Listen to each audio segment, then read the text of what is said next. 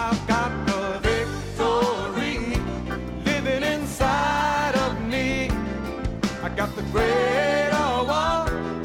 I can overcome. This ain't no time to turn back. No place to go slack. I gotta keep pressing on till every battle is won. Good morning, class. Hi, I'm Keith Moore, and this is Faith School. Faith School is the place where my spirit is fed, my faith grows stronger, and I learn how to be an overcomer. Hallelujah. We don't just say that to be saying it. You need these kind of things in your mouth, and these are things the Word says about us. And it reminds us of why we're doing this. Why do we have a class? Why are we coming into this? Our spirit and our faith needs to be fed. We need to be nourished up in the words of faith. Jesus said man doesn't live by bread alone, but by every word that proceeds and comes out of the mouth of God. That's what, just like your body needs food, vegetables, fruit, protein, carbs, whatever it is, your spirit needs spiritual nourishment or it gets too weak. And your spirit is the part of your being, and your heart is the part of your being you believe with.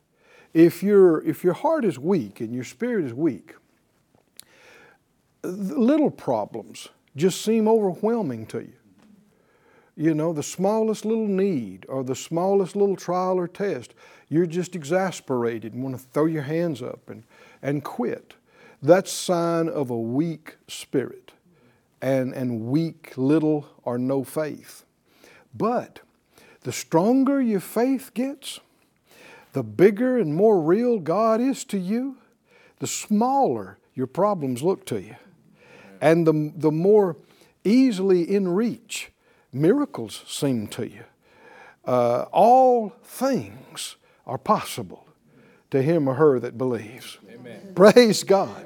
So that's why we do this. Get your Bible, get something to make a note with, come on into the class. Let's pray and release faith that happens in us today.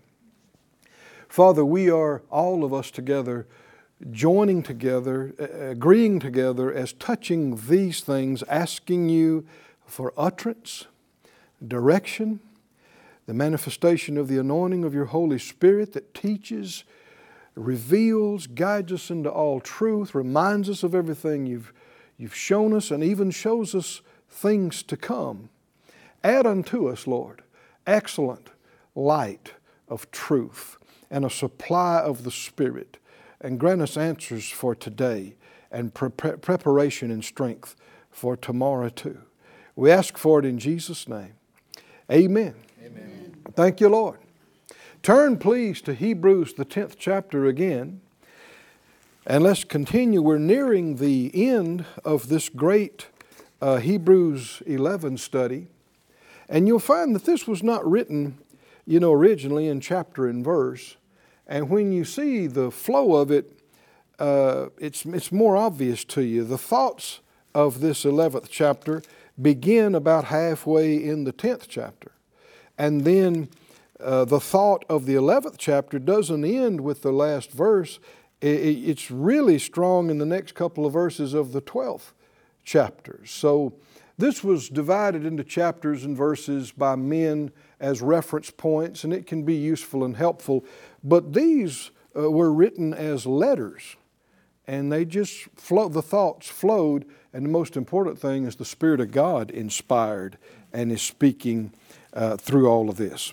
In the 10th chapter and the 32nd verse, let's look at it again, 32. He said, "Call to remembrance the former days, in which after you were illuminated, you endured a great fight of afflictions." And this is how it works. After you were illuminated, you got challenged. Can you see that? After the wonderful, life-changing Word of God got sown into the soil of your heart, immediately the enemy comes to steal it, to get it away from you if He can, because if He can't get it away from you, He can't stop God's will from coming to pass in your life. And so He's reminding them of that. He said, you endured a great fight of afflictions, partly while you were made a gazing stock, both by reproaches and afflictions. So they were talked about, and they were made fun of, and they were mocked and ridiculed. Do you know you have to be ready for some of this? Huh? As a Christian. If they did this to the Master Jesus, they're going to do it to you. If they did it to Paul and Peter, they're going to do it to you. And it's not something that should shock us or that we should just take to heart and hurt us to the core. We need to realize that so many people are so blind and they're lost. And they just don't even have a clue what they're saying and what they're doing. They don't realize wrong spirits are motivating them, and they're just yielding to them. But it's still not nice to have to deal with it. And he said, partly whilst you became companions of them that were so used. There are numerous times when you identify with people that you'll get persecuted just because you don't shun them, but that you support them, and you're a partner with them, you believe in them. Then the persecution they're getting then comes over to you. And he goes on to say, for you had compassion of me. He says, I was one of those that you believed in and got persecuted because in my bonds, and you took joyfully the spoiling of your goods. Say what? You took joyfully the what? People came and took their stuff because they were Christians. They were taken advantage of. They spoiled their goods. That's their possessions, their material possessions. People came and took their livestock, took their clothes, maybe their jewelry, whatever stuff they had, it was taken from them. He said, you took it joyfully. How in the world could you take it joyfully? That's a question that needs to be answered. How could you? Well, James talks about that, doesn't it? In fact, just hold your place there. You're really close. Just turn over to James, just a couple of pages. James 1 and verse 2. It says, my brethren, count it all joy when you fall into divers or different temptations or trials. Now, if it felt like joy, you wouldn't have to count it as joy, right? It would just feel joyful and you could act like you felt. No, just because he said you took it joyfully doesn't mean it felt good or it was enjoyable. I mean, somebody invading your privacy, violating your rights, stealing your stuff is not going to naturally make you feel good, no matter who you are. You know, you maybe worked hard for that, or you believed God for that for a long time, or you, whatever the case, and they just came in and took it. But you can go one of two ways on this. You can get bitter and angry and judgmental and discouraged and defeated, which is the same thing as being faithless. Come on, can you see this, class? You can go, well, what right did they have? And it's not fair. And I worked hard for that. And half my life and down the drain. And if you say so. But that's because what you're seeing here and now is more real to you than anything else. And you're only living for the here and the now and what you see and feel. But we walk by faith, amen, not by sight. Right? Yes. Which means what we don't see, is more real to us than what we do see. The unseen is more real to us than the seen. And if we are convinced and fully persuaded of the Word of God, we know that our good stuff is not here. Huh? Yes, sir. Our good house is not here. Our good clothes and our good jewelry, it's not here. Our good pottery and paintings and carpets and rugs, and if you realize the truth, all of this stuff here is affected by the curse and death. From the moment you make it and buy it new and take it home, it's going downhill. Is that right? I mean, it is getting old as you're driving home from the store. Is that right? It's aging, and you probably can't see it, but somewhere inside it, a screw is starting to rust. And you're on your new car, your brand new car that you paid so much money for, and something inside is already starting to wear out, to break down, and you haven't even got it in the driveway yet. Maybe it hasn't happened yet, but it will, because it's all going down. The Bible said, the outward man is perishing, but the inward man is renewed day by day. And that's the verse before he says in verse 18, we look not at the things that are seen, but at the things that are not seen, because the things that are seen are temporal, temporary, just for a little time. But the things that are not seen are eternal. How could you take joyfully the spoiling of your goods? Because of why they're taking your goods. That's how. Why? Now, if they're coming and taking your stuff because you just got lazy and quit making payments, there ain't nothing to be joyful over. Can you see this? Because there's nothing to be nothing to look forward to because of that. But if the only reason they are doing this to you is because you love the Master and because you have chosen to stand up for Him and be a witness for Him and obey Him, if that's why they're doing this, you will have eternal reward. Hallelujah. And your eternal reward, the sufferings and inconveniences of this present time, the Scripture tells us, not worthy to be compared with the glory that shall be revealed. So how could you get joyful? Thinking about the glory. Not thinking about they're hauling off my stuff out of the driveway. Thinking about the glory that shall be revealed. Why? Because I was willing to suffer shame for His name. I was willing to suffer loss for His cause. Come on, can you see that? I was willing to be mocked and ridiculed and abused, whatever the case was, in order to do His will, in order to please Him. Then the Scripture said, leap, shout. Because He said that's what they did. Jesus said that's what they did to the prophets of old. Think about what company you're in now.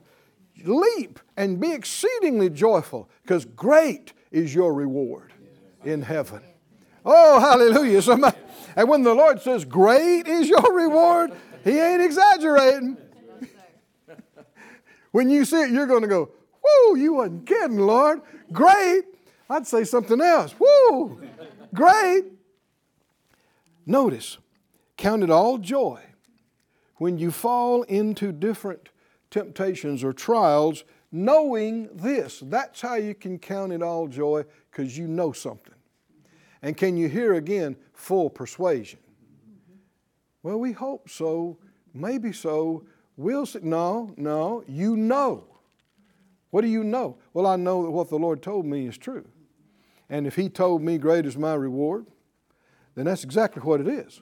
I'm not wondering about it, I don't have to wait to see it to know it's true. He said it. I'm fully convinced. I know what He said is true, knowing that the trying of your faith, it works patience, but let patience have her perfect work, that you may be perfect and entire, wanting nothing. Just stay steady. Don't quit believing. Don't give up. Don't get shaken. Don't get confused. Stay on it. And you won't see it all in a day or two or a week or two or even a year or two, but let patience have its full work, and there'll come a time when you will be complete. You'll see it all happen. It'll all come to pass. It'll all be fulfilled. Hallelujah. Whether in this life and or in the next, it will all come to pass. And you and I will be completely satisfied and fulfilled. Somebody say perfect and entire. So when you're experiencing things in this life that are not completely satisfying, don't let that bend you. Don't let that, because if you get, begrudging, and if you get bitter, and if you get down over it, it shows you're walking by sight. What you're seeing and feeling down here is the most important thing of all to you.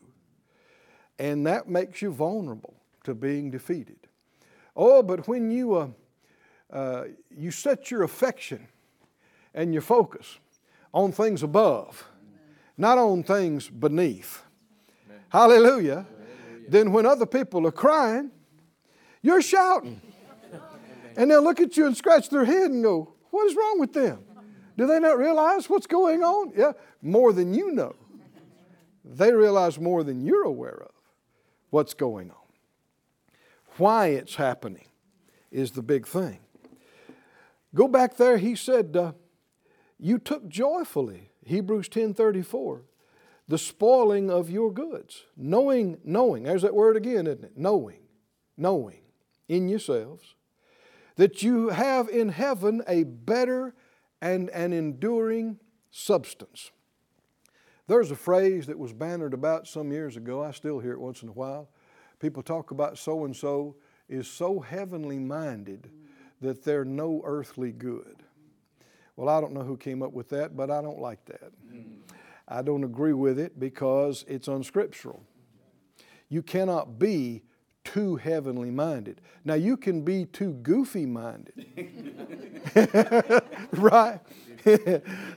But that's got nothing to do with heaven. Heaven is real.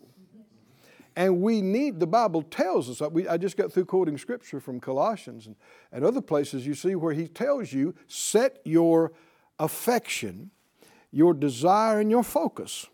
Where? On things above. Amen.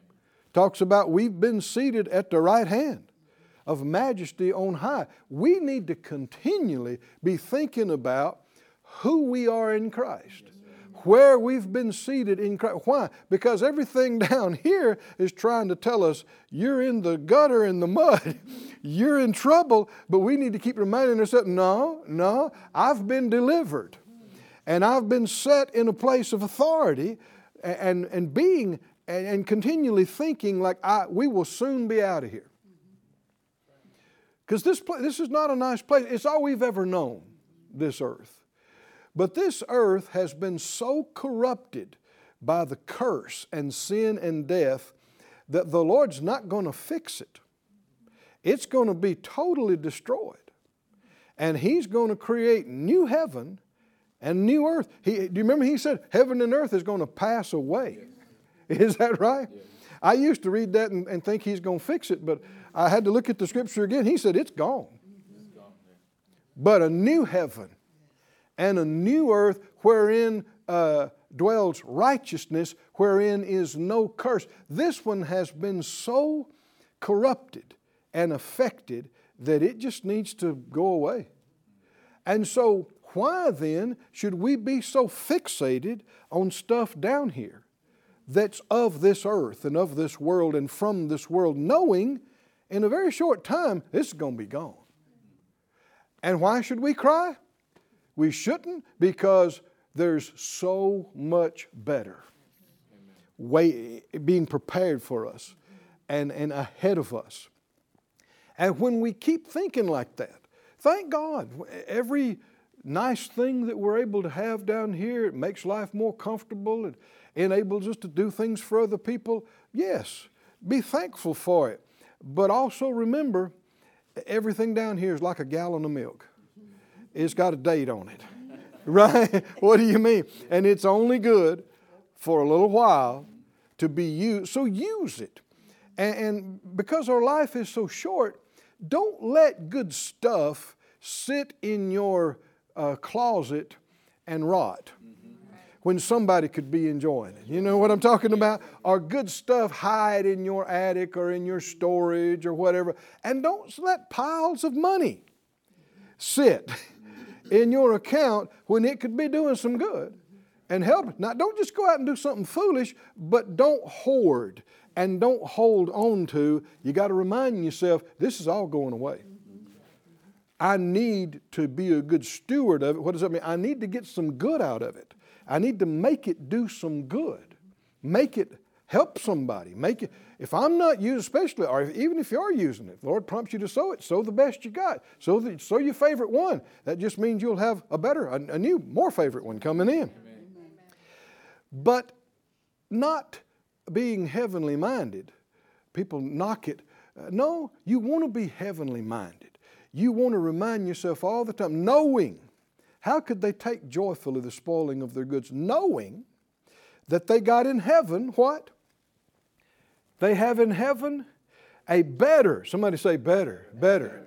And enduring means lasting. Better and longer lasting.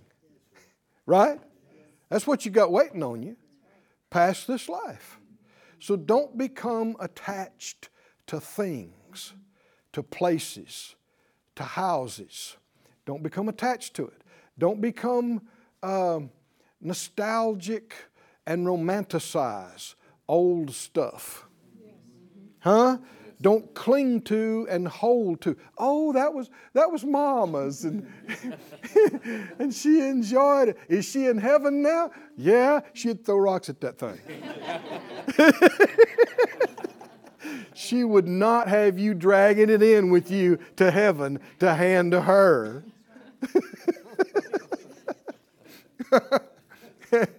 But you know, people do, don't they? They call it nostalgia. And they romanticize. Oh, it was so wonderful back when Mama cooked in this pot. It was Mama's pot. And the truth be known, she might not like that pot that much. You know, you just got it in your head. It's a pot, right? It's going away soon. It's going to melt with everything else. Everything is to be used for a time only. And he said, knowing in yourself you have in heaven a better and an enduring substance. Cast not away, therefore, your confidence, which has great recompense of reward. Can you see, people have pulled that verse out and just quoted it by itself, but it means a lot if you leave it in context here. Confidence about what? Confidence that I hadn't really lost anything. Right? Confidence that I'll soon be out of here. I'm on my way to glory. And I have in heaven better. Somebody needs to say it. Somebody needs to say, watching on the camera right now, I have in heaven better. Much better. And long lasting. Enduring. What does that mean? That means it won't rust right after you take it home. Right? It's not rotting as we speak. Because once out of here, we will no longer be subject to death and dying and decay. Thank God. Won't that be nice? Let me tell you something about decay. No decay means no dirt. No having to clean all the time. That's worth going to heaven. Is that right? No more cleaning. Why? Well, the reason we need to clean is because things get dirty and grungy and stinky. Right? Why do they stink? Corruption, decay. Death is what stinks. And we got death all around us. And praise God, and the new heavens and the new earth. Have you read the back of the book of your Revelation?